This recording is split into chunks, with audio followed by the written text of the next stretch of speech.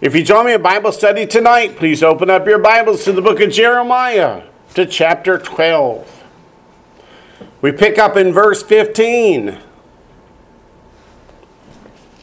And what an interesting verse it is. May I remind you what we studied last week, the very last verse, number 14. God said, not only am I going to send Judah into captivity, but all nations of the world are going into captivity too. And why did the other nations go into the Babylonian captivity? For failing to keep the commandments of God. I thought the commandments only applied to Jewish people. Apparently not. Because the whole world went into captivity. And verse 15 is, now here's what happens afterward. In Babylon, we had Medo-Persia conquer Babylon. And then all the world was under Medo-Persia. And then Medo-Persia was conquered by Greece, and the world was ruled over by the Grecians. And then they fell to the Romans. And then the Roman Empire continues in one form or another up until the time of the end. So these verses we're looking at here talk about what happened historically and what's yet to happen in the future. What does Ecclesiastes tell us what's happened before? Will happen again. So verse 15 says, then, after God has brought all the nations into captivity, when God brings Israel home, he's going to allow the other nations to go home as well. That's verse 15. Then it shall be, after I have plucked them out, that has brought Israel back to its own land, that I will return and have compassion on them and bring them back, everyone to his heritage and everyone to his land. Who is God having compassion on? Everybody. That's right. It's not just Israel. Not only does Israel go back to their lands, but all the other nations also return to their lands. What did God want all of the world to learn when they were in the captivity? That the pagan idols are worth what? Nothing. That if you want the nation to be blessed, who do you worship? The Lord our God. Does the scripture say, blessed is the nation whose God is the Lord? Yes. That means whichever nation.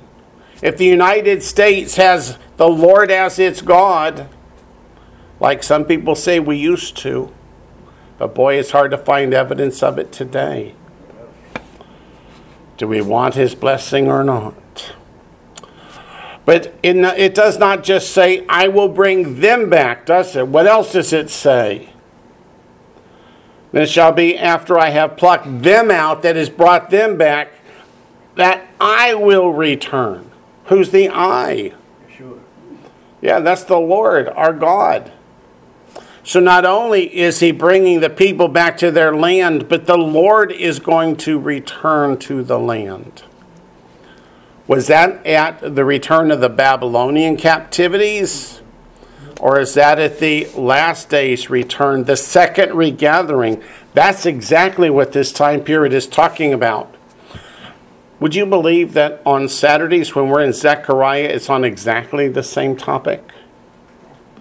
Yeah, it's exactly the same. I don't know how God does that. But let's turn to Isaiah chapter 11 and read about the regathering at issue here.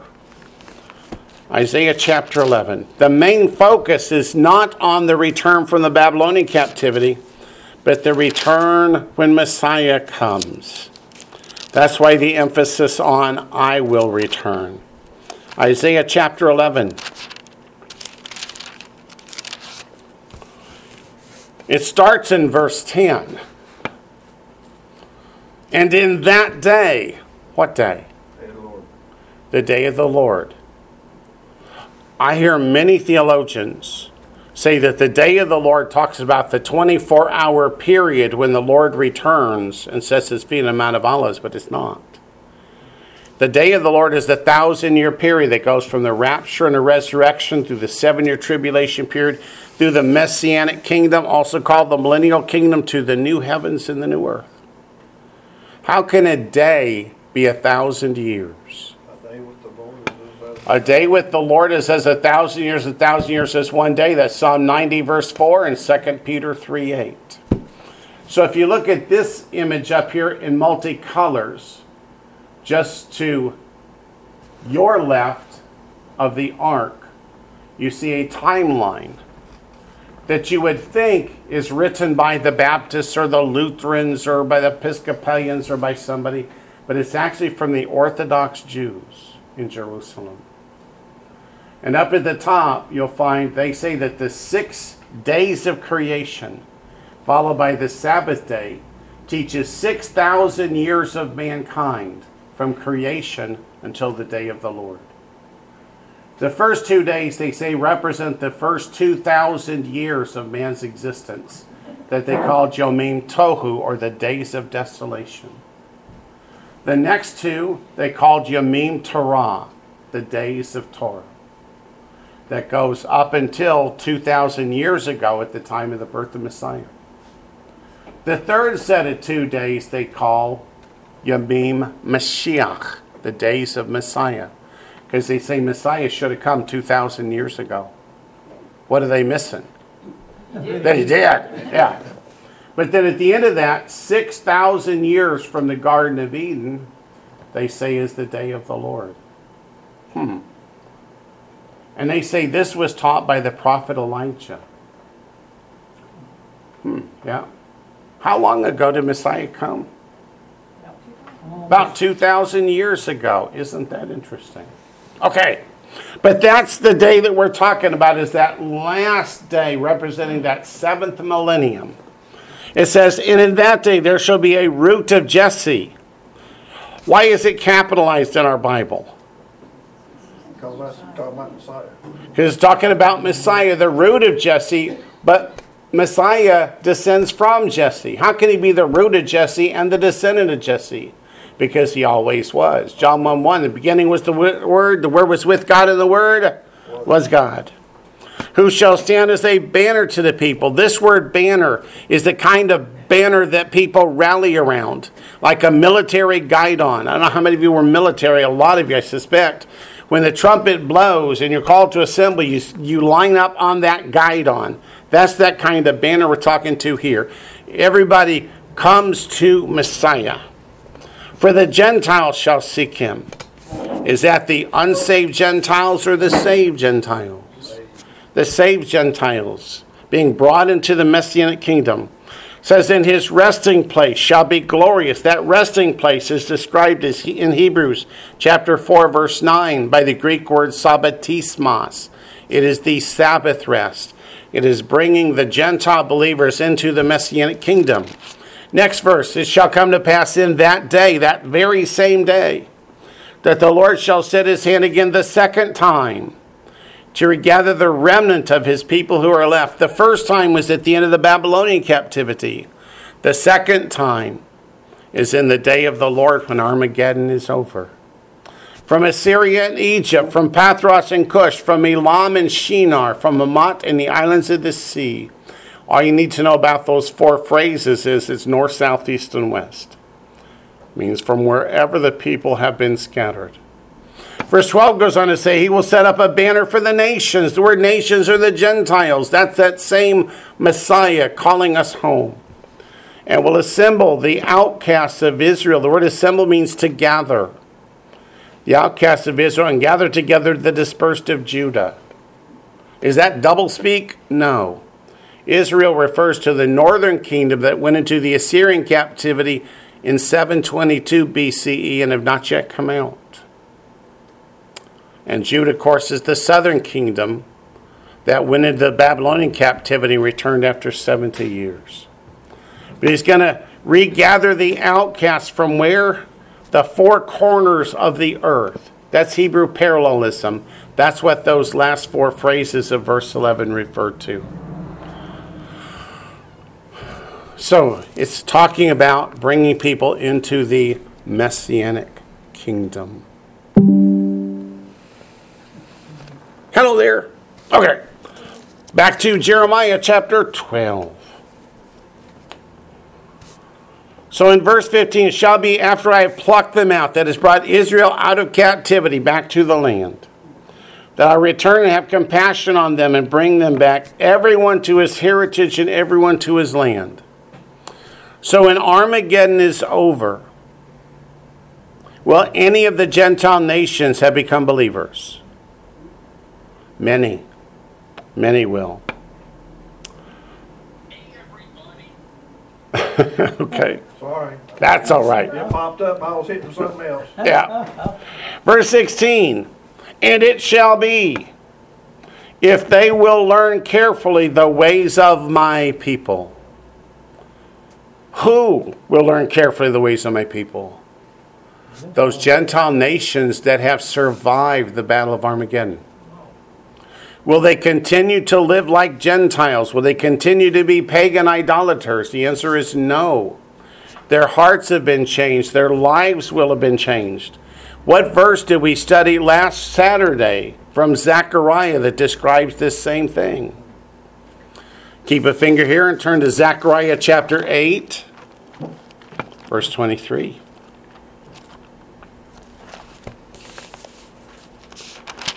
Zechariah chapter 8, verse 23. Because Zechariah 8:23 adds a dynamic aspect to this prophecy. It says, thus says the Lord of hosts, Adonai Zavaot in Hebrew. What kind of prophecy is it when it says the Lord of hosts? An end times prophecy. What are the days we're living in right now? We're living in the end times. Thus says the Lord of hosts, in those days, see how days is plural? If it said in that day, it would not have started yet. In those days, it started already as we approach the day of the Lord. 10 men, that's a minion, a representative sample. The smallest group that Abraham was able to bargain with God, if there's at least 10, will you not destroy Sodom and Gomorrah? He said, what? Yeah, if there was only 10. But there weren't, were there? From every language of the nations, the word nations means the Gentile peoples, the non-Jews, shall grasp the sleeve of a Jewish man, but it's not sleeve. Sleeve, you think up here on the arm. The Hebrew word is kanaf. It's the corner of the talit, where the tzitzit are tied, these fringes, which represent what? Represents the commandments, statutes, and judgments of God, and Messiah is in the heart of it. That's the blue thread. You're right. How do you spell kanaf? K-N-A-P-H.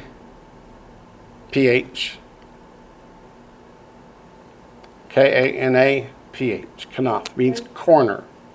It's the same word as wing. That's why in Malachi people think Messiah is a bird. Because he got healing in his wings. Nah, they could have translated kind of theme there a little better. So they're going to grasp the sleeve of a Jewish man. This represents the commandments of God. This says the Gentiles at the end of the age are going to start saying, you know what? The commandments were for everybody. Not just Jewish people. How many people in the world realize that the word Jew or Jewish does not appear in the first 5 books of the Bible at all? Not once. Who are the commandments for? Everybody. Everybody. That's why all the nations went into captivity, for they were all disobedient. But it says, they shall grasp the sleeve of a Jewish man, saying, let us go with you, for we have heard that God is with you. So what happened almost 2,000 years ago? Put your hands like this. Let's make sure everybody out and go to Meeting Land can see it.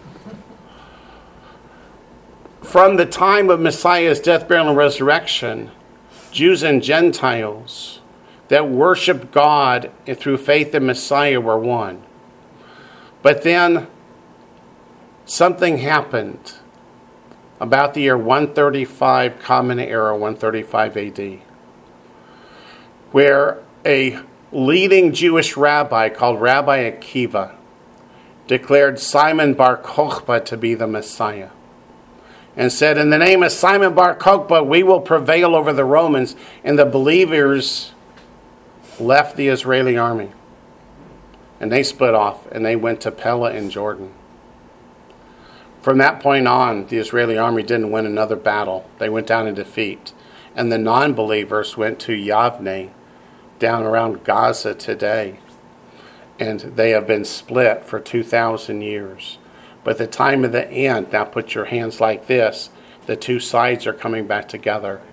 There are Jewish people all over the world coming to faith in Messiah, and Gentiles all over the world realizing that the commandments of God are for all people, as the prophecy said here. So let us go back with that in mind and look at Jeremiah 12 again. Verse 16, and it shall be if they will learn carefully. What's the word carefully mean?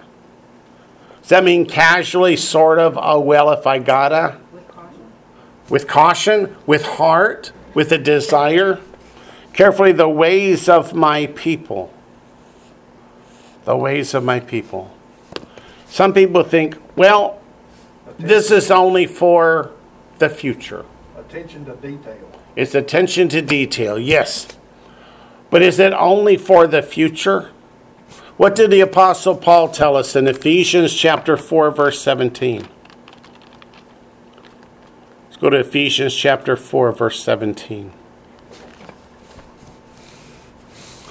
Once a Gentile gets saved by faith, or they are supposed to continue to walk in the ways they did before they got saved.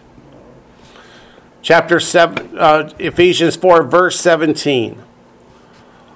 This I say, therefore, and testify in the Lord. Why does he add testify in the Lord? What does the word testify mean?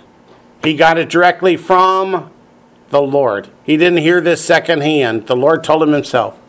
That you should no longer walk as the rest of the Gentiles walk. In a futility, that word means perverseness of their mind. So when a Gentile gets saved by faith, are they supposed to continue walking in the sins they did before they got saved? The answer is no. So how are they to walk? Go down to verse 22, Ephesians 4:22. That you put off concerning your former conduct the old man which grows corrupt according to the deceitful lusts, and be renewed in the spirit of your mind. And that you put on the new man, that refers back to Ephesians 2, which was created according to God in what? What are those four words? True righteousness and holiness. Righteousness is the opposite of lawlessness. So how does Paul say the Lord himself says we are to walk once we get saved? That's Christ. In true righteousness and holiness. And that, if we go back to Jeremiah 12, verse 16, is what the Lord is referring to. So when the Gentile nations come out of the battle of Armageddon, because they've come to faith, there's an if.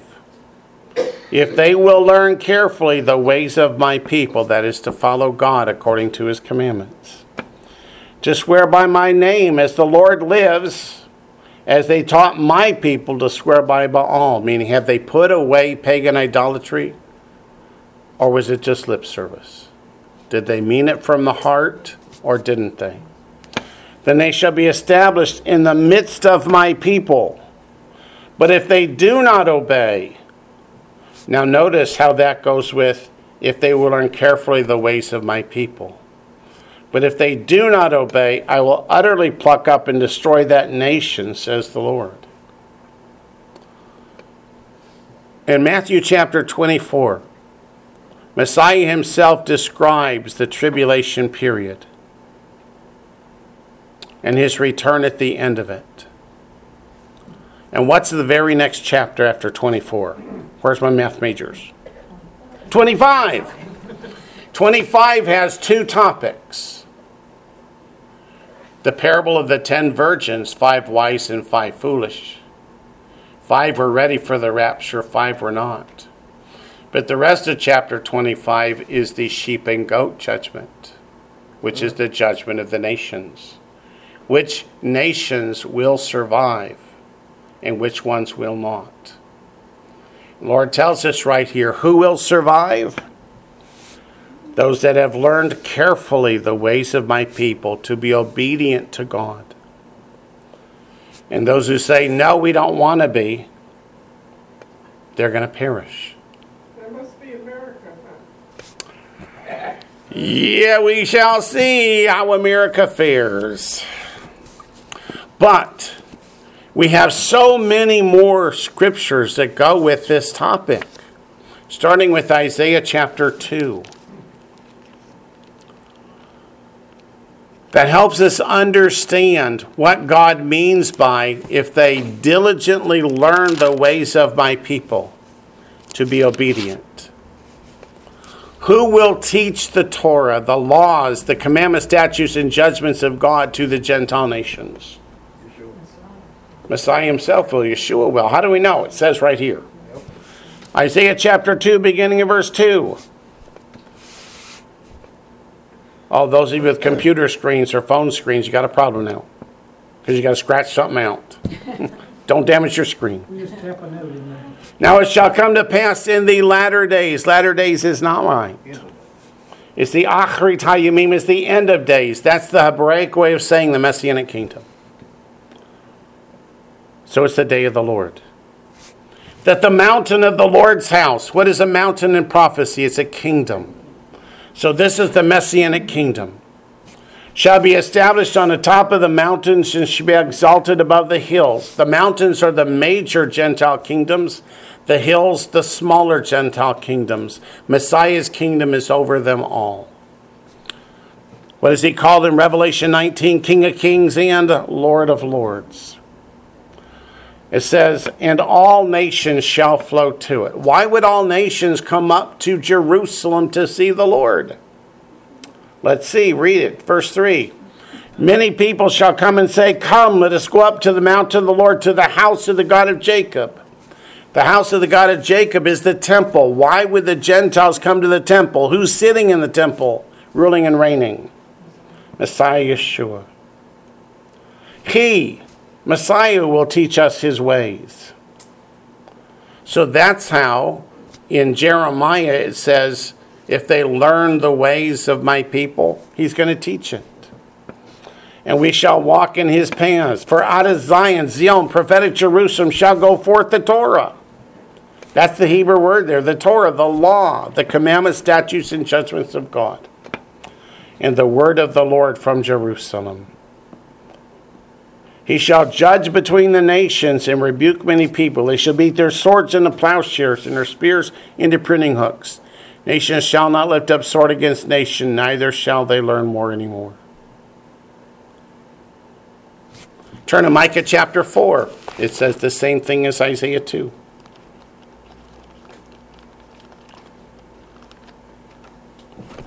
Some people would say, then why are you making us turn there?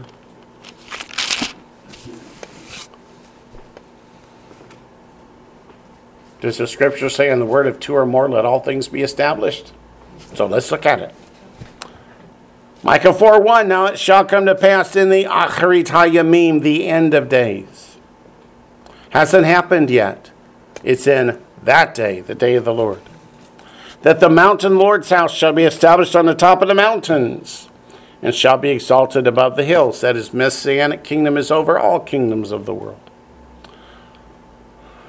And people shall flow to it.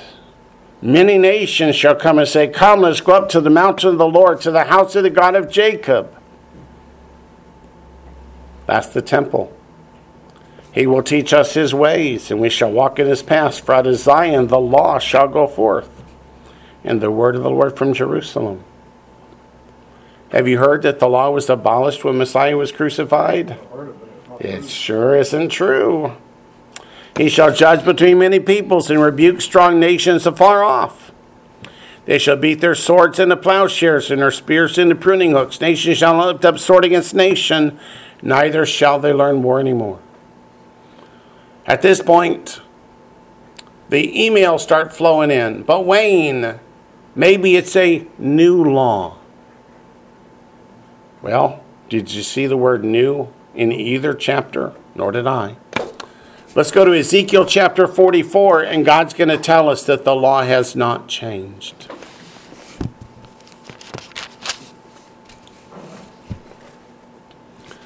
Ezekiel chapter 44, verses 23 to 24. When does Ezekiel 44 take place? It's in the Messianic kingdom, with Messiah on the throne. Messiah returns in Ezekiel 43. So Ezekiel 44, verses 23 and 24. And they, referring to the priests that serve under the Lord's guidance, shall teach my people. Do you see the word Jew anywhere? No, my people. The difference between the holy and the unholy, and cause them to discern between the unclean and the clean. If Messiah had made all animals clean, why would they need to teach the difference between the clean and the unclean? In controversy they shall stand as judges and judge it according to my judgments. The Torah is made up of commandments, statutes, and judgments. They shall keep my laws and my statutes. So God says they'll keep my commandments, my statutes, my judgments. In all my appointed meetings, that's Leviticus chapter 23. That's Passover, unleavened bread, first fruits, etc. The appointed times of the Lord that teach the first and second coming Messiah. And they shall hallow my Sabbaths. Does God think people will have forgotten about the Sabbath? Let's go to Zechariah chapter 8, verse 23.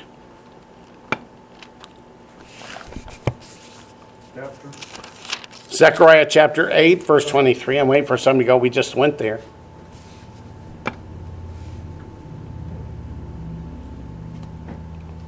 But we did. But this explains why. Why are people from the nations grabbing hold of the tzitzit, which represent God's commandments, statutes, and judgments in the last days? What did Daniel chapter 12, verse 4 say? What happens at the time of the end? Men shall run to and fro, and knowledge shall be increased. Secular knowledge, true, but it's not just that. It's also Bible knowledge. We understand more of the prophecies today than we did 1,000 years ago. Of course, I wasn't around that long ago. It's interesting that at the end of the millennial kingdom, there will be war. There will be war again. Great war. You know, Yep. so it says that men will not learn war anymore. They'll be their, swords into whatever. Plowshares, yep. Plowshares, Yeah. Until we get to the end of the millennial kingdom. And according to the ancients, who taught men warfare in the first place but the fallen angels? Yeah. So when Satan's released, Yeah. first thing he does is teach people to make weapons and start killing each other. Yeah. Oh, doesn't he love his people, Satan? But the reason people have started coming back to the commandments, statutes, and judgments of God since around 1967 is we're looking at the scriptures going, but that's what the Word of God said was going to happen. Revelation chapter 12, verse 17.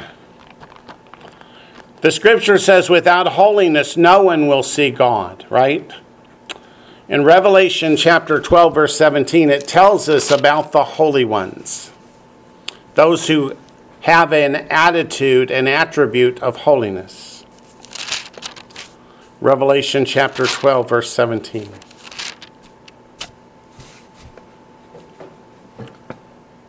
And the dragon, that's Satan.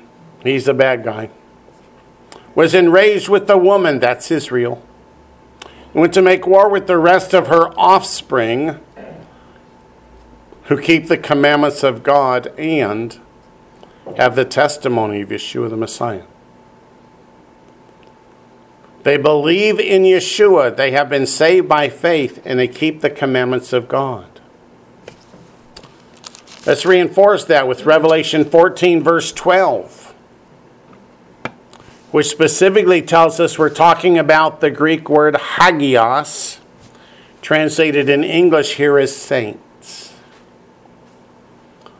Revelation 14:12. Here is the patience of the saints. Here are those who keep the commandments of God and the faith of Yeshua. It doesn't say Christians, huh? It does not. Nor is there an or, right? To those who think that keeping the commandments of God is the opposite of faith in Messiah, the scripture doesn't teach that. It teaches that they go hand in hand. You cannot keep the commandments of God without faith. Book of Hebrews chapter 3 just reinforces that over and over. Let's go back to Zechariah. What do you know about a true prophet of God? What portion of their prophecies come to pass? All of it. All of it. That's from Deuteronomy chapter 18, right? Right. If a prophet is a true prophet, all their prophecies come to pass. Zechariah chapter 14 is the tribulation period in the Battle of Armageddon, all in one chapter.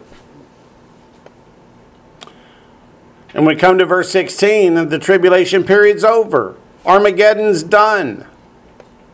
And we're at the time described in Isaiah 2 and Micah 4 as the Acharit HaYamim, the end of days. Verse 16 of Zechariah 14 says, and it shall come to pass that everyone, what do you know about the word everyone? It's kind of broad, isn't it? Everyone who's left of all the nations, that word nations means non-Jewish nations, the Gentile nations, which came against Jerusalem, that is at the Battle of Armageddon, shall go up from year to year, which means every year, to worship the King. Who's the King? Yeshua. Yeshua, our Messiah. That's Isaiah 2 and Micah 4 again. The nations are coming. The Lord of hosts. Yes, that's our Messiah, Yeshua.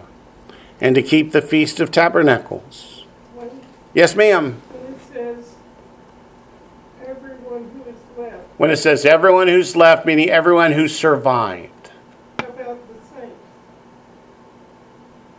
What about the saints? Yes, they survived. So, but we survived in a different way. That we're still included. You're talking about the rapture and resurrected saints, those who went in the rapture and came back with Messiah. We're going to be there helping to teach.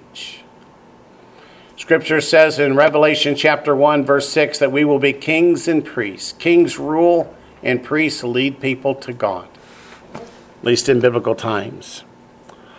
And to keep the Feast of Tabernacles. What gets taught at the Feast of Tabernacles? Every 7 years. The Torah. Give me a verse or a chapter or a book.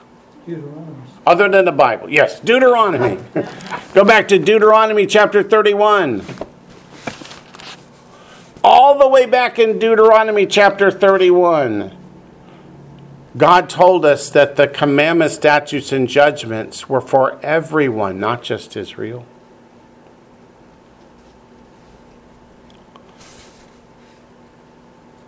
Deuteronomy chapter 31. We'll start in verse 9. So Moses wrote this law, referring to the book of Deuteronomy. It contains all of God's commandments that apply to everybody.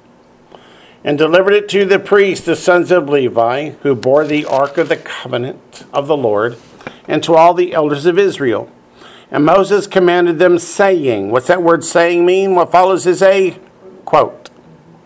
At the end of every 7 years, at the appointed time, which means it's one of the festivals of Leviticus 23, in the year of release, that's the 7th year, the Shemitah year of a 7-year cycle, at the Feast of Tabernacles, when all Israel comes to appear before the Lord your God in the place which he chooses, you shall read this law before all Israel in their hearing.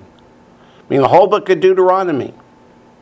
Gather the people together. Now let's see who. What does he mean by the people? Men and women and little ones. That's not midgets. That's talking about children. I don't think midgets is even a allowed term anymore. Vertically challenged. I don't know. And the stranger, ding, ding, ding, that's the non-Jew. The stranger who's within your gates. In Hebrew it's called the Ger HaSha'ar, meaning the Gentile who's left paganism, doesn't want to worship the pagan gods anymore, wants to worship the true and living God, the God of Abraham, Isaac, and Jacob, like Ruth in the book of Ruth. That they may hear and that they may learn to fear the Lord your God and carefully observe all the words of this law. So which portion is the stranger supposed to obey? All of it. All of it. And they're supposed to obey it how? Carefully. And that their children who have not known it may hear and learn to fear the Lord your God as long as you live in the land which you crossed the Jordan to possess. And how long will they live in the land when Messiah returns and regathers them back? Forever. Somebody give me another verse that says that the same commandments apply to the stranger as they do the native born. Can you say Numbers 15? I thought I heard that somewhere. Numbers chapter 15, verses 15 and 16.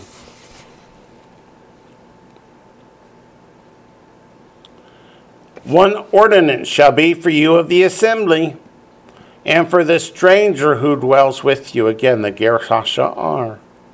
An ordinance for how long? Forever, throughout your generations. As you are, so shall the stranger be before the Lord. One law and one custom shall be for you, and for the stranger who dwells with you. God doesn't care if you come from Jewish heritage or not. He cares whether you've been saved by faith or not. If you've been saved by faith, Ephesians 4:17 said, quit walking like the pagans and walk in true righteousness and holiness. That word holiness comes from the same root as that hagios in Revelation 14:12. The saints who keep the commandments of God in the faith of Yeshua. Let's add to this Isaiah chapter 66. Isaiah 66 teaches Messiah's return and the establishment of the eternal kingdom, all the way up to and including the new heavens and the new earth. Isaiah 66 will start in verse 22. For as the new heavens and the new earth, which I will make, shall remain before me, says the Lord. So let me ask, just that part, how long will the new heavens, new earth remain? Forever and ever, without end. So that's all God's saying, is this is forever. So shall your descendants and your name remain, which means Israel will continue and remain throughout eternity future. And it shall come to pass that from one new moon to another, and from one Sabbath to another, all flesh shall come to worship before me, says the Lord. So who is going to keep the Sabbath in the eternal kingdom? Anyone who will train. Everyone. That's right. All flesh. It says, and they shall go forth and look upon the corpses of the men who've transgressed against me. Where are those? They're in the lake of fire. For their worm does not die. It doesn't mean worms as in earthworms. It means their essence does not die. And their fire is not quenched. They shall be an abhorrence to all flesh. I mean, there's not going to be a single person in the new heavens and new earth looking down the lake of fire and saying, gee, I wish I could go vacation there. They're going to know better. Let's add to this Ecclesiastes chapter 12. Who wrote Ecclesiastes? Solomon, which means it's going to come after Proverbs. Ecclesiastes is an interesting book. It's the Megillah for one of the festivals.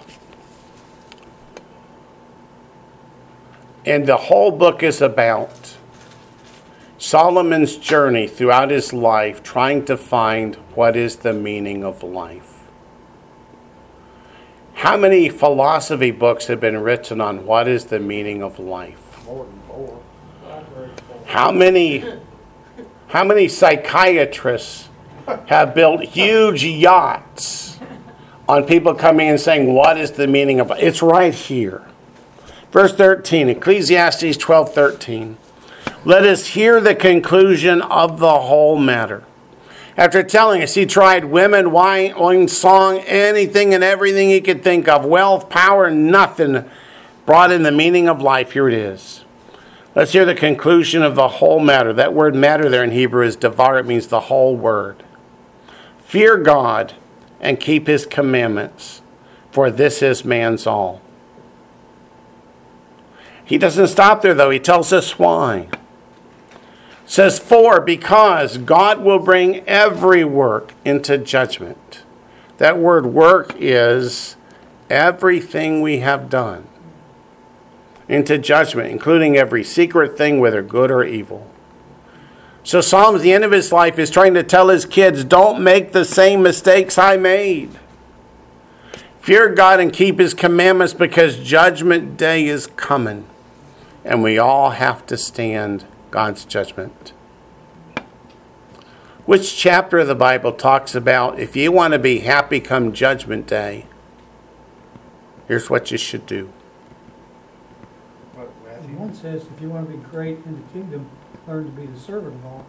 Yep. But go to Psalm 119, verse 1.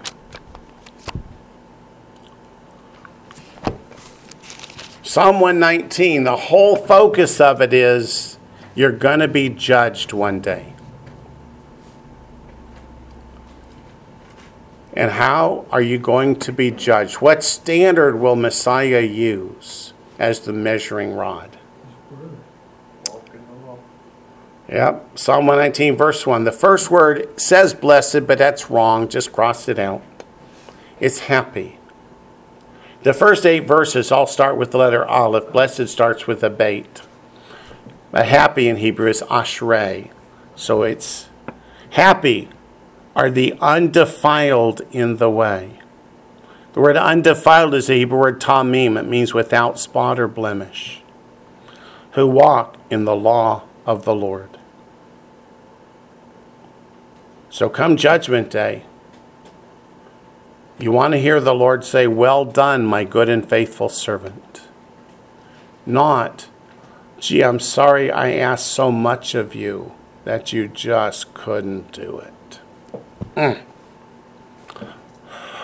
So if all of God's word is trying to point us to the fact that he wants us to be obedient, follow his commandments, statutes, and judgments, not to earn salvation, for that's not possible. Salvation's by faith alone.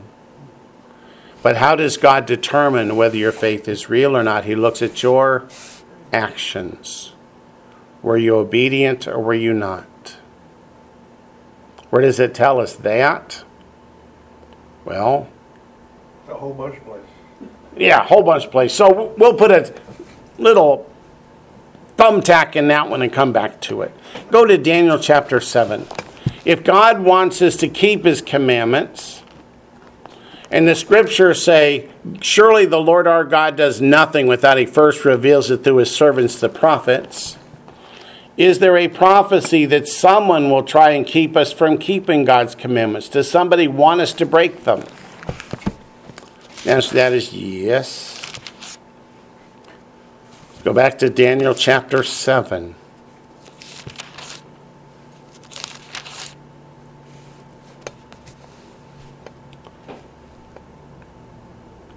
Daniel chapter 7 is an interesting chapter.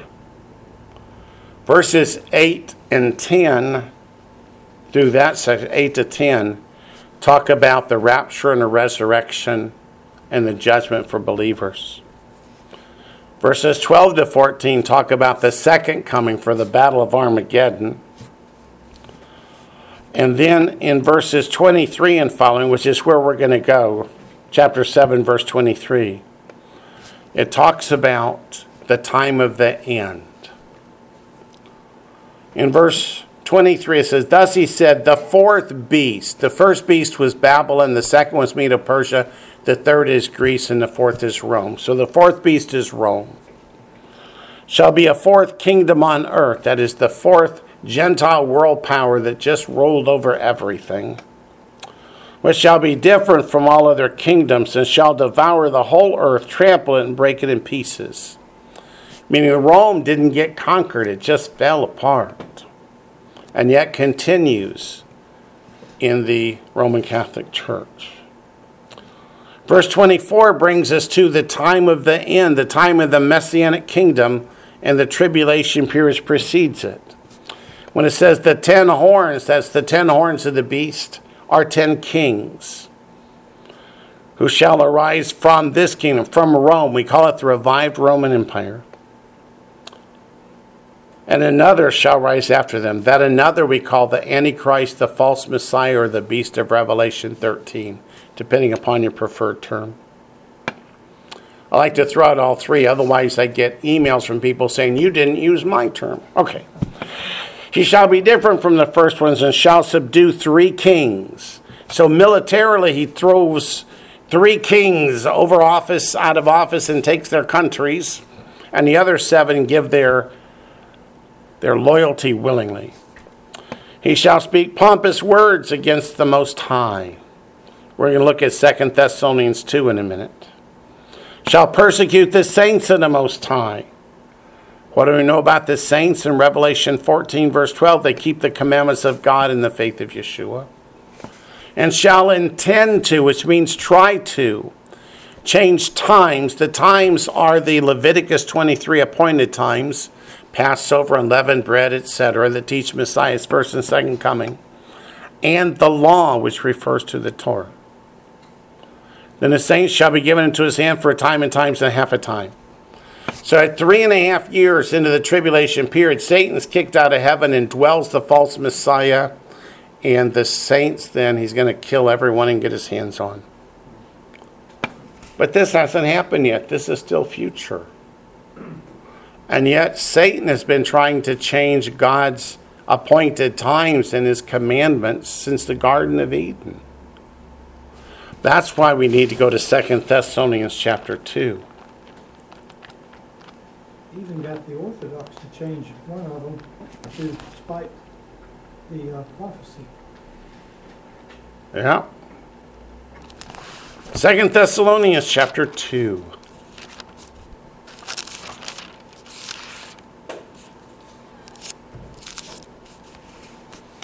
Second Thessalonians chapter 2.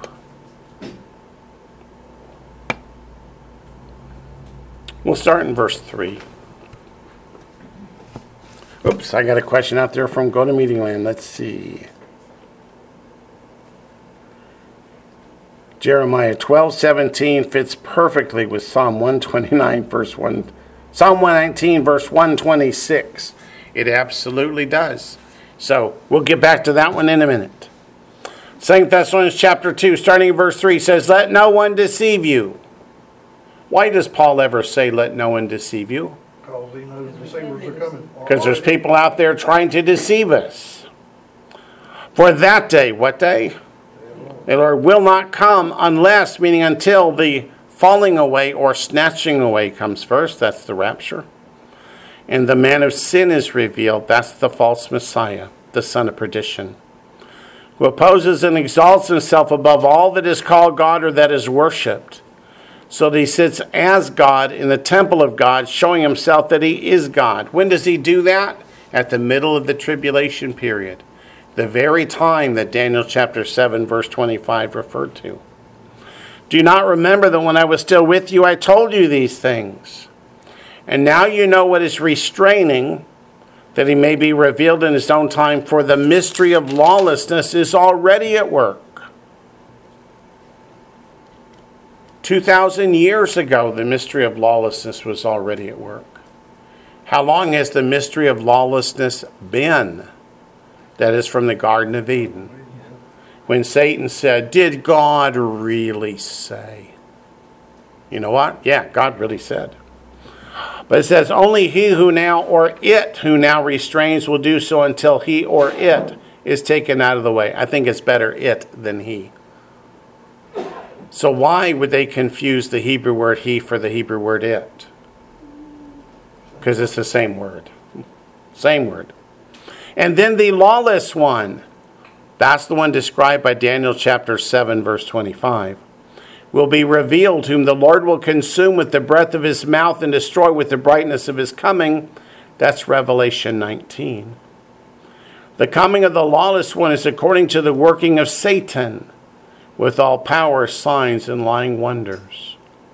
Why does Satan want people to break God's commandments? Because he wants God to suffer at the loss of his creation. He wants God to suffer at the loss of his creation, right? But what does he know happens to the people who decide, I'm going to walk in lawlessness? They'll be damned. Yeah. Yep, they will be headed to the lake of fire, and Satan will chuckle. Verse 10, and with all unrighteous deception among those who perish, because they did not receive the love of the truth, that they might be saved. What did they not receive? The love of the truth. For this reason, God will send them strong delusion if they should believe the lie, that they all may be condemned who did not believe the truth, but had pleasure in unrighteousness. That tells you why they didn't develop a love for the truth. They enjoyed their sin too much. They enjoy the unrighteousness. Let's add to that Matthew chapter 7, and then we'll go to the Psalm 119 passage. Matthew chapter 7.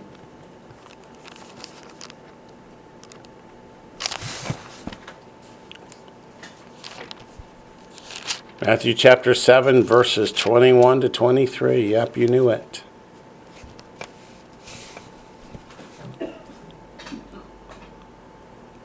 Not everyone who says to me, Lord, Lord, shall enter the kingdom of heaven, but he who does the will of my Father in heaven. We have to get down to verse 23 to understand that statement. Verse 22 says, many will say to me in that day, what day? Lord, judgment day. Lord, Lord, have we not prophesied in your name, cast out demons in your name, done many wonders in your name?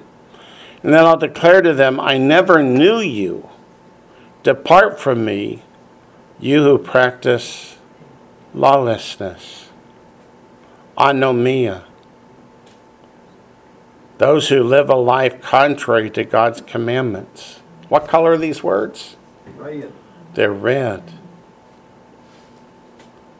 Keep a finger here in Matthew. And let's go to Psalm 119 now. Verse 142. No, 126.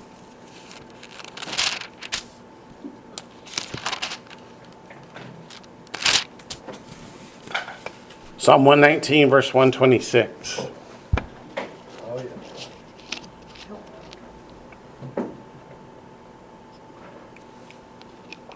Psalm 119, verse 126 says, it is time for you to act, O Lord, for they have regarded your law as void. Who taught people that the law is void? It comes from Daniel chapter 7, verse 25. It comes from the evil one. And Satan's behind him. But in Matthew chapter 7, Messiah explains it's the false teachers that are teaching people to break God's commandments. While we're in Psalm 119, let's look at verse 142. And then you'll find out why I had to keep a finger in Matthew. Psalm 119, verse 142 says, your righteousness is an everlasting righteousness, which means God's righteousness does not change. What he requires of man does not change. It says, and your law, your Torah, your commandments, statutes, and judgments is truth.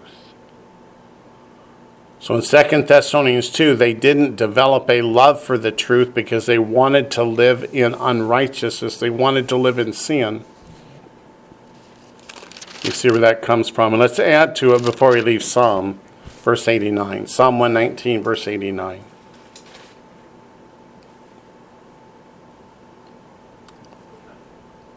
Which says, forever, O Lord, your word is settled in heaven. Does that mean the word of the Lord is going to change from generation to generation, from time period to time period? No way. Nope, it does not. Okay, go back to Matthew. Before I get preachy. Go ahead.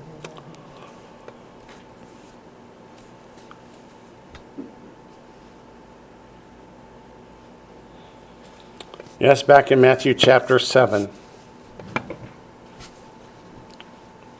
Back to verse 13.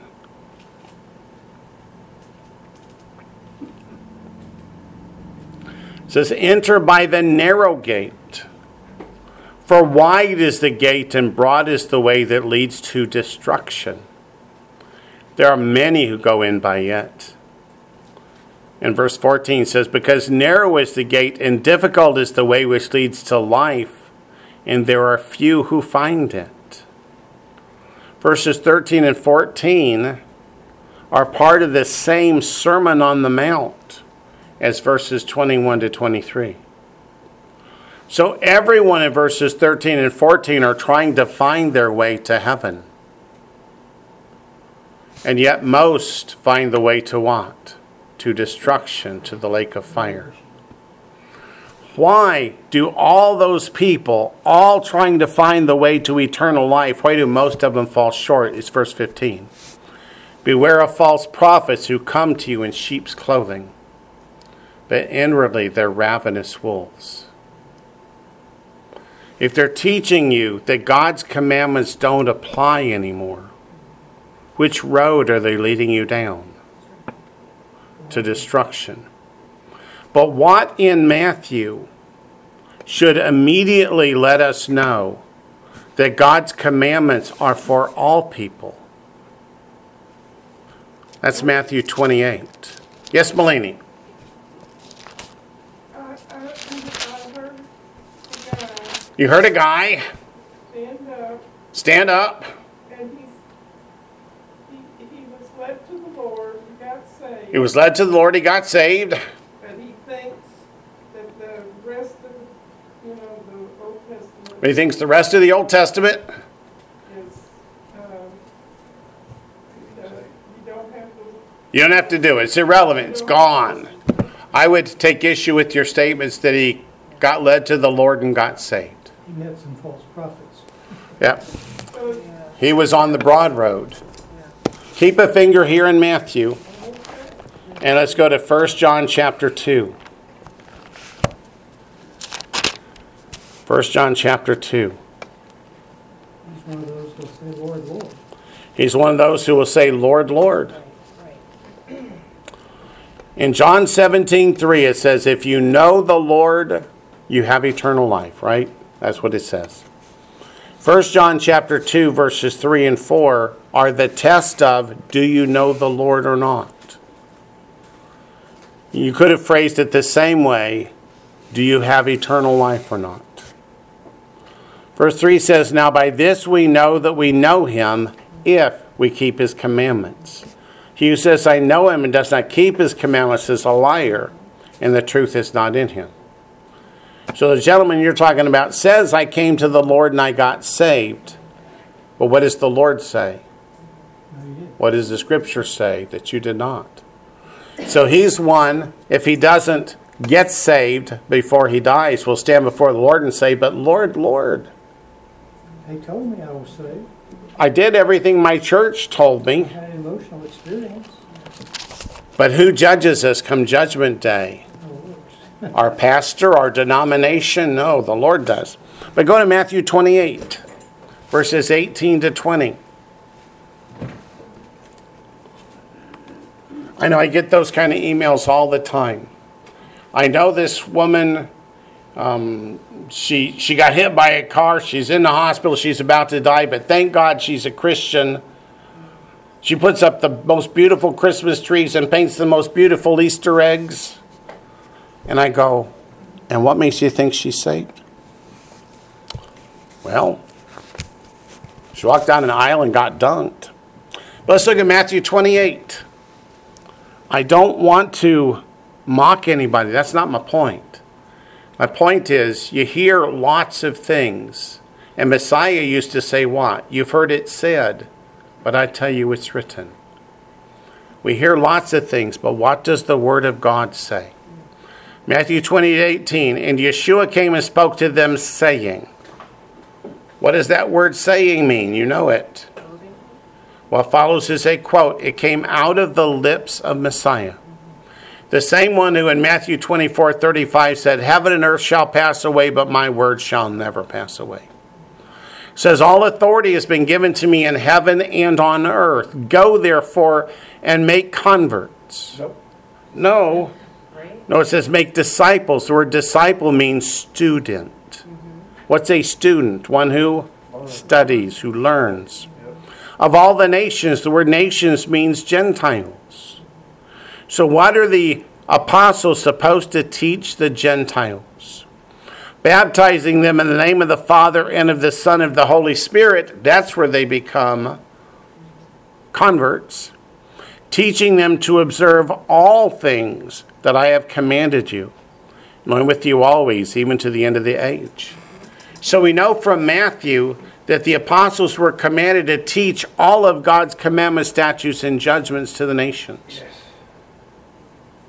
So how do you talk to somebody that thinks they're saved? And you're gonna go up and say, you're not saved. I would go up and say, you tell me you're saved, that's wonderful, but let's look and see what the Bible says. Come Judgment Day, who's going to judge you? Let's see the standard the Scripture says will be used.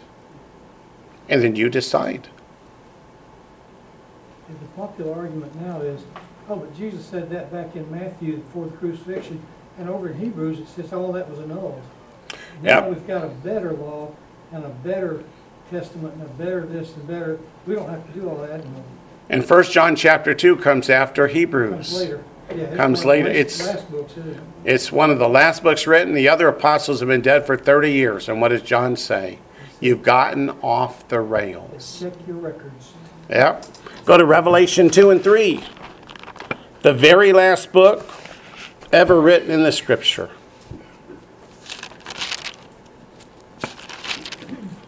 And it's John's motivation for writing his gospel, 1st, 2nd, 3rd John, and Revelation. Because after the apostles have died, the church is getting off the rails. And John wants us to go back on the rails. The Gnostics are changing things here and there. Yeah. In Revelation chapter 2, verse 6, you see that word Nicolaitans. Their doctrine was antinomianism. They were already teaching by the end of the 1st century that when Messiah died, the law was done away with. That's the doctrine of the Nicolaitans. What does the Lord say about it? But this you have, that you hate the deeds of the Nicolaitans, which I also hate. And in the same chapter, verse 15, thus you also have those who hold the doctrine of the Nicolaitans, which thing I hate. Repent, or what? Repent, or I'll give you bigger rewards? It says repent or else. What color are those words? Red. That's out of the Lord's own lips. Repent or else. Okay. Believe it or not, this was all because of what it was written in Jeremiah. So let's go back to Jeremiah. We got through 3 whole verses so far. Verses 15 to 17 says, then it shall be after I pluck them out that I return and have compassion on them and bring them back, everyone to his heritage, everyone to his land. And it shall be, what's that next word, that little word? If they will learn carefully the ways of my people, to swear by my name as the Lord lives, as they taught my people to swear by Baal, then they shall be established in the midst of my people. But if they do not obey. So we had an if they do, blessing. If they don't, I will utterly pluck up and destroy that nation, says the Lord. What of what we've read today would make you say, gee, I can go eat a pig. I can go break Shabbat. I can go paint Easter eggs. Answer, of course, is not a thing. So let's go on to Jeremiah chapter 13. I better look at the clock. Do we have time left? Okay, little. Verse 13. Thus the Lord said to me being Jeremiah, go and get yourself a linen sash. Well, not really a linen sash. It's a loincloth. What color is linen? White. Pretty white and clean. Go and get yourself a linen sash and put it around your waist, but do not put it in water. means wear this loincloth day after day after day without taking it off or washing it. How many out there going, ooh, yuck? Y'all all are, right? Be honest. Ooh, yuck. But the linen sash is a picture of Israel. They started out in faith, washed clean, and turned away from God one after the other to follow after the sins of the world and the idols of the nations. So in God's eyes, they get dirtier and dirtier and dirtier. God bless you. And it says, and do not wash it. You've heard the origin of the black belt, right? In karate and judo, etc. It started out as a white belt, but it never gets washed. And the more experience you get, the longer you've been at it, the darker the belt gets. And that's how it became the black belt, are those that have so much experience. And that's kind of what we're looking at here. Verse 2, so I got a sash according to the word of the Lord and put it around my waist. He puts on the loincloth. Verse 3, and the word of the Lord came to me the second time, saying, which means time has passed. There we go. Do. He's still wearing that dirty, stinky loincloth. Verse 4 says, take the sash that you acquired, which is around your waist. And you just know Jeremiah's saying, thank goodness I get to take this stinky thing off. And arise, go to the Euphrates. Where's the Euphrates? Euphrates is in Babylon. Where did God send the children of Israel into captivity? The children of Judah? Into Babylon. So again, it pictures the children of Israel. They got dirtier and dirtier and dirtier till God sent them into Babylon. But the Euphrates is a river. So is he going to get to wash this loincloth finally in the Euphrates? The answer is no. He took it into Babylon, he took it to the Euphrates and hid it there in a hole in the rock. Not wash it clean. When God put Judah into Babylon, did they all get washed clean? Or did they just enjoy the idolatry in Babylon? So nothing is cleansing them because they're not repenting. Verse 5 says, so I went and hid it by the Euphrates as the Lord commanded me. And believe it or not, just being near the water did nothing to cleanse it. Verse 6, now it came to pass after many days, that stinky, dirty loincloth has been in a hole in the rock a long time. Didn't get any cleaner, did it? Just dirtier and stinkier.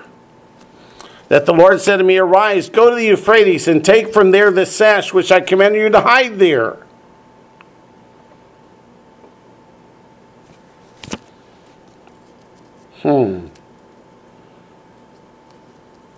Just want you to think for a minute.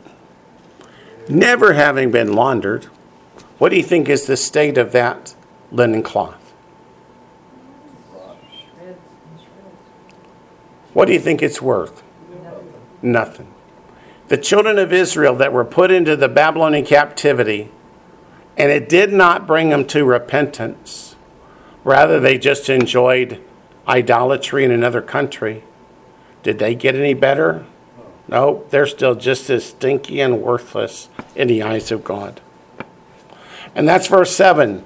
Then I went to the Euphrates and dug, and I took the sash from the place where I had hidden it, and there was the sash ruined.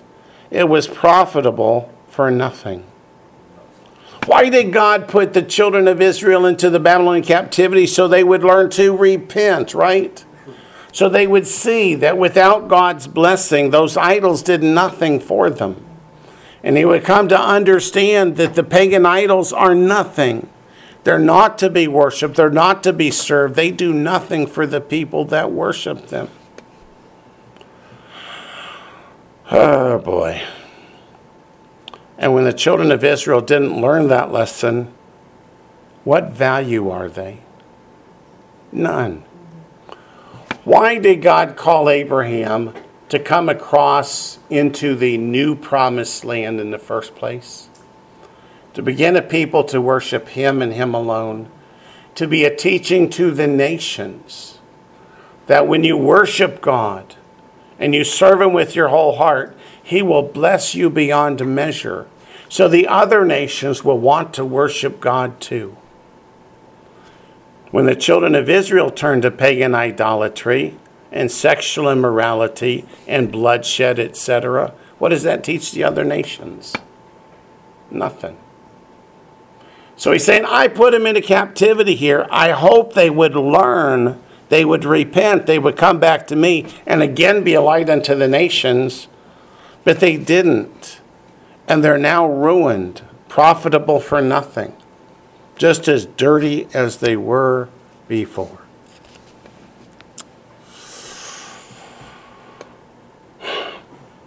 Verse 8. Then the word of the Lord came to me saying, I know I keep saying it. What's that word saying mean? What follows is a quote. Thus says the Lord, in this manner I will ruin the pride of Judah and the great pride of Jerusalem.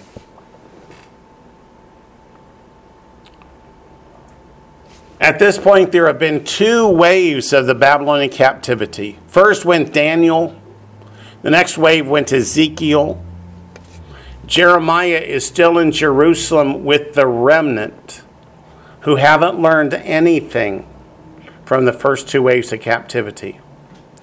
They're sitting in Jerusalem listening to false prophets say God will never allow his temple to be destroyed. God will never allow the city of Jerusalem to be destroyed because he just loves us too much. And God says, I'm going to ruin the pride of Judah and the great pride of Jerusalem. What does that mean? It means the temple and the city of Jerusalem are going to be destroyed and every man, woman, and child is going to die.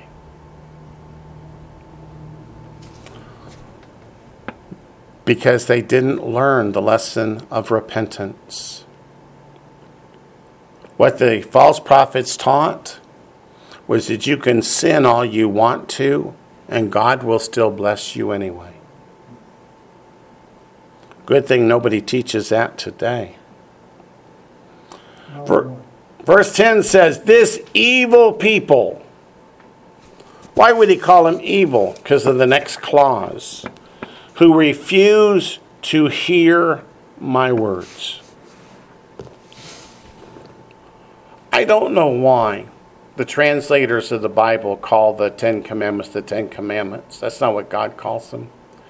He calls them the 10 words. The word is Devarim, the 10 words. So when he says, who refuse to hear my words, he means they will not listen to my commandments. They won't follow my statutes or my judgments. Why? It says, who follow the dictates of their hearts, meaning what? They say, I'll do what I want to do, and God can just bless me anyway. That's what we hear from pulpits all over the world today, is you can sin all you want to, and if you made a profession of faith and got dunked in a bathtub once upon a time, God doesn't care anymore. It's already forgiven. Yeah, that's the same thing the false prophets were teaching back then. Like an indulgence. Yeah. Who follow the dictates of their hearts and walk after other gods to serve them and worship them shall be just like this sash, which is profitable for nothing.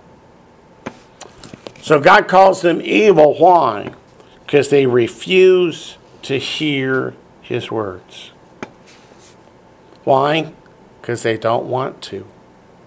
Does that sound like 2 Thessalonians chapter 2? They prefer to walk in sin and unrighteousness. Let's go to Jeremiah chapter 11, verse 10.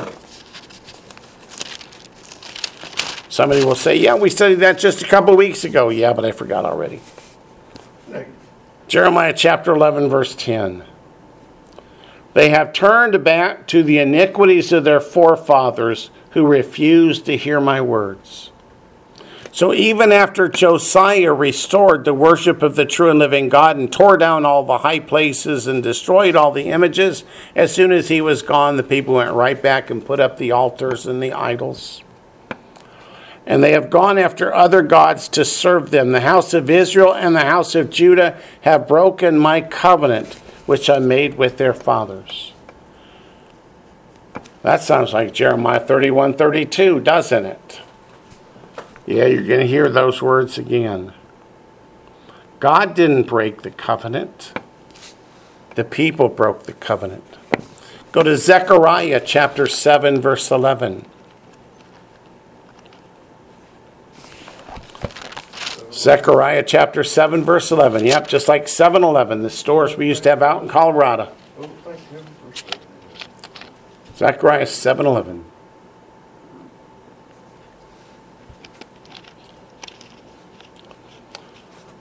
But, it's actually and, it's not but. And they refused to heed, shrug their shoulders. What does it mean to shrug their shoulders? Any of you have kids, and you tell them to do something, they shrug their shoulders? What does that say to you? Smack. Maybe not. That means I don't care. I don't care. I don't care. I don't care that you told me to do it. Yeah. Today is And Friday. stop their ears so that they could not hear. It's not that they didn't have an opportunity, they chose not to hear. Go to Deuteronomy chapter 12, verse 8.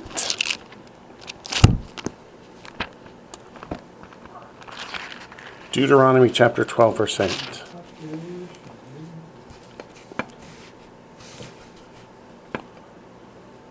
Deuteronomy chapter 12, verse 8. You shall not at all do as we are doing here today, every man doing whatever is right in his own eyes. Meaning what? You don't get to do what you want to do if it's contrary to the Word of God. But I don't want to keep God's commandments. Well, get ready for the smoking section then. I like the phrase, I'm a good person. So whatever I do is okay. Yep. Proverbs chapter 12. Wonder how many of them have heard Messiah say, ain't no one good. Proverbs 12. Yeah, I just didn't finish the quote. Proverbs 12.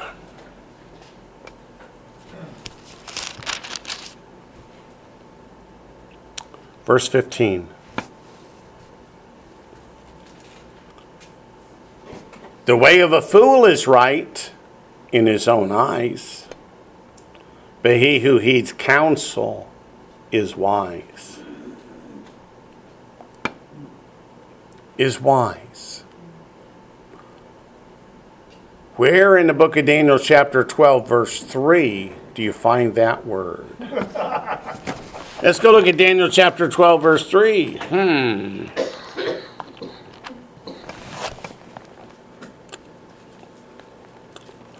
Daniel chapter 12 verse 3.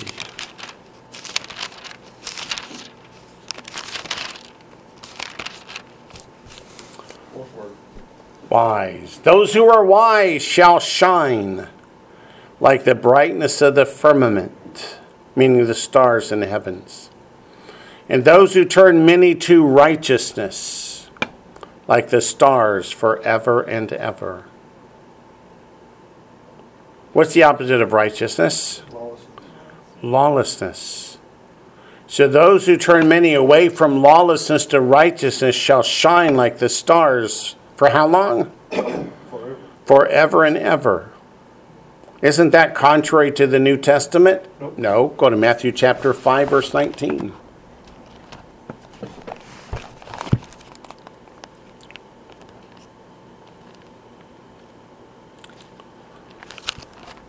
It never ceases to amaze me how often I forget that so many people think that the New Testament and Old Testament means New Covenant and Old Covenant. And it doesn't. But people think it does. Give me any verse in the Bible, Old Testament and New Testament, that uses the phrase the Old Covenant? Nowhere. There isn't one. That's right. Matthew chapter 5, verse 19. Whoever therefore breaks one of the least of these commandments. These refers back to the law in verse 18. And teaches men, so shall be called least in the kingdom of heaven. But whoever does and teaches them, he shall be called great in the kingdom of heaven. That's the same as Daniel 12:3. Would you like to be great in the kingdom of heaven? Then keep God's commandments and teach others to do so. Let's go back to Proverbs chapter 21.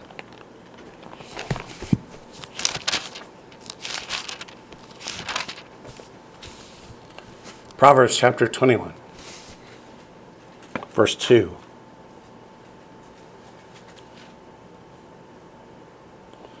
Every way of a man is right in his own eyes, but the Lord weighs the hearts. What's that mean, the Lord weighs the hearts? He's going to cut our chest open and pull our heart out and put it on a scale and see whose heart's biggest? No. The reference to the heart is the reference to love. John 14:15, the Lord said, if you love me, keep my commandments. 1 John chapter 5, verses 2 and 3 says, what is the love of God? That we keep his commandments, and his commandments are not burdensome. 1 John chapter 3, verse 10, how can you tell a child of God from a child of the devil?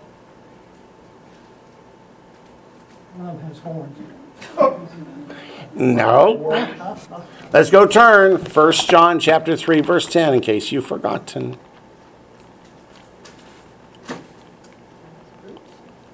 First John chapter 3, verse 10. 1 John chapter 3, verse 10. In this, the children of God and the children of the devil are manifest. Means here's how you can tell one from the other. Whoever does not practice righteousness is not of God. Another way to say that is whoever practices lawlessness is not of God. How can you read something like that and say, God doesn't want us to keep his commandments? It means you're misreading something that Paul wrote. And look at 2 Peter chapter 3. Yes, sir. Would it be correct to, when we read, in this instance, where loving your brother and your neighbor, it's not that emotional, fuzzy, Right. warm feeling Right. of infatuation, Right. but it's the will overcoming the heart to do good to another person, Yeah. in spite of whatever negative things may have happened or might happen. Right. You're right. Love in English is an emotion. Love in Hebrew is an action verb. It's how do you treat people? How do you treat people? 2 Peter chapter 3 comes right before 1 John chapter 1. How about that? Verse 14, therefore it means because judgment day is coming. Beloved, so he's talking to believers, looking forward to these things, that is to judgment day and the eternal kingdom. Be diligent to be found by him in peace, without spot and blameless. That's that same tamim from Psalm 119, verse 1. Happy is the one who is without spot and blameless in the eyes of God and walking in the law. And consider that the long suffering of our Lord is salvation, as also our beloved brother Paul, according to the wisdom given to him, has written to you, as also in all his epistles, speaking in them of these things, in which are some things hard to understand, which untaught and unstable people twist to their own destruction, as they do also the rest of the scriptures. Peter says you have to have a strong background and understanding of the culture and the language, etc., or you can misread Paul. straight to the lake of fire. What's that? 1 Peter 3 what? 2 Peter chapter 3, that was verses 14 through 16. No wonder I couldn't. And you know what the word therefore means, right?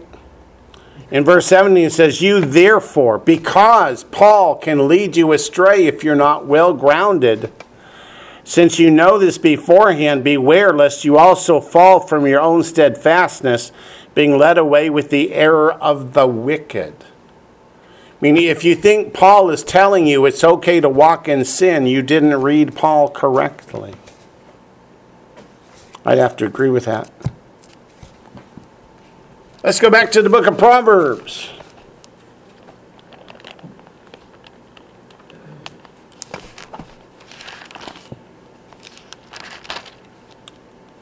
Proverbs chapter 28, verse 9.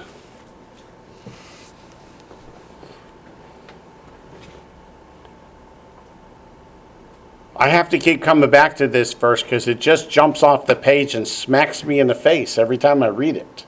It says, one who turns away his ear from hearing the law, even his prayer is an abomination.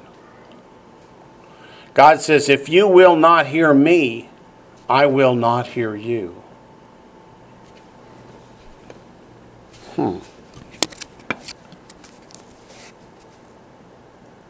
John chapter 9, verse 31 is the New Testament equivalent.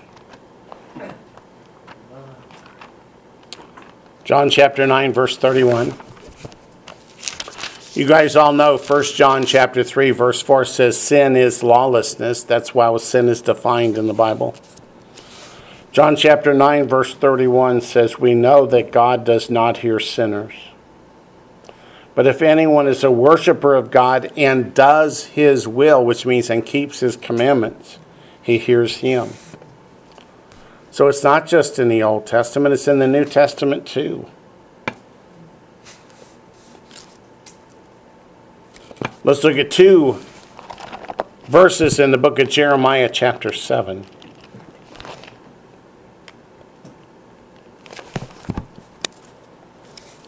Verse 6 and verse 9.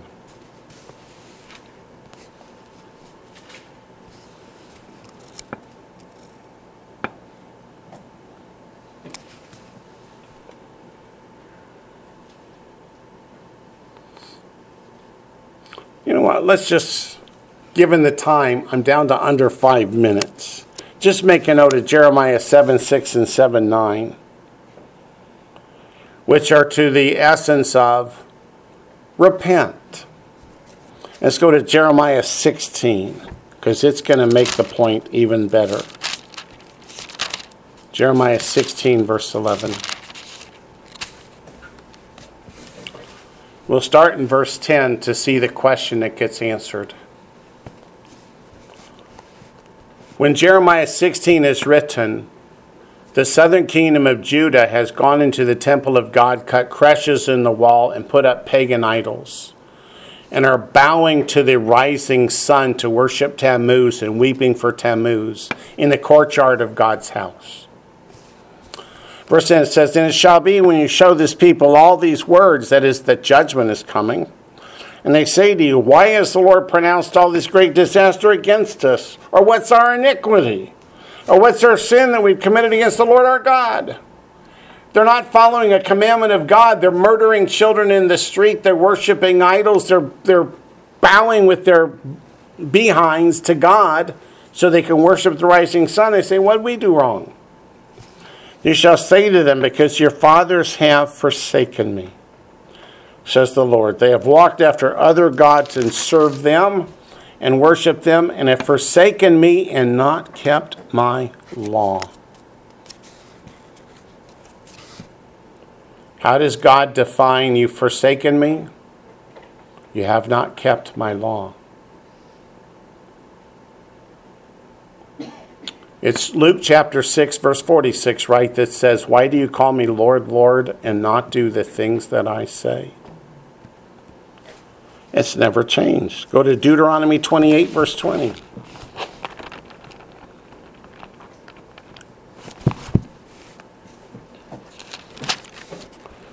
Deuteronomy chapter 28, verse 20.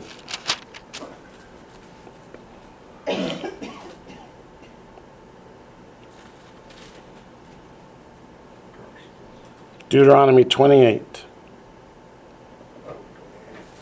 The curses that God sends for those who turn away from him.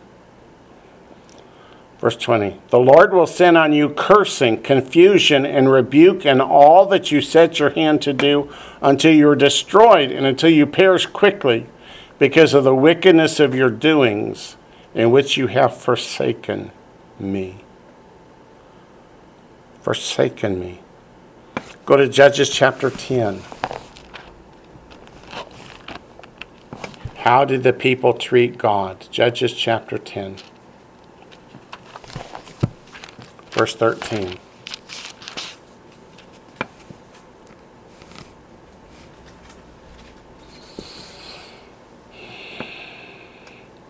It brings a tear to my eye. It says, yet you have forsaken me and served other gods. Therefore I will deliver you no more. God takes his hand of protection away from Israel. Why? Because you have forsaken me and served other gods. Go to 1 Kings chapter 11.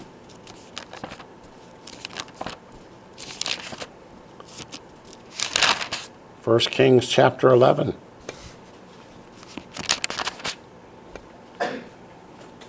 God bless you. Verses 30 to 33. Again, 1 Kings chapter 11, verses 30 to 33. Then Ahijah took hold of the new garment that was on him and tore it into 12 pieces. He said to Jeroboam, take for yourself 10 pieces. For thus says the Lord, the God of Israel, behold, I will tear the kingdom out of the hand of Solomon, and will give 10 tribes to you. But he shall have one tribe for the sake of my servant David, and for the sake of Jerusalem, the city which I have chosen out of all the tribes of Israel, because, here's why, 10 of the 12 tribes get torn away from Israel to form the northern kingdom. Because they have forsaken me, worship Ashtoreth, the goddess of the Sidonians, Chemosh, the god of the Moabites, and Milcom, the god of the people of Ammon. In other words, any god will do as long as it's not the Lord. And have not walked in my ways to do what is right in my eyes, and keep my statutes and my judgments, as did his father David. 2 Chronicles chapter 12. 2 Chronicles chapter 12.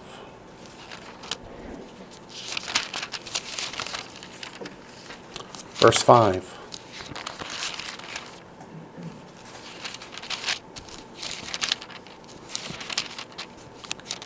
Second Chronicles chapter 12, verse 5. Then Shemaiah the prophet came to Rehoboam and the leaders of Judah, who were gathered together in Jerusalem because of Shishak, and said to them, thus says the Lord, you have forsaken me, and therefore I also have left you in the hand of Shishak. So why does Israel get conquered over and over again? It's when they turn their backs on God and he removes his hand of protection. Then they get invaded. Well, my time's up, so just put these 3 other references in your Bibles. 2 Chronicles 24, verse 24. 2 Chronicles 28, verse 6. And 2 Chronicles 34:25, they're all going to say the same thing. Israel turns their back on God, and God says, well, when the enemy comes, I'm not going to deliver you. Can you say them again, please? Yes, of course. The last 3 that you're just going to put in your notes is 2 Chronicles chapter 24, verse 24.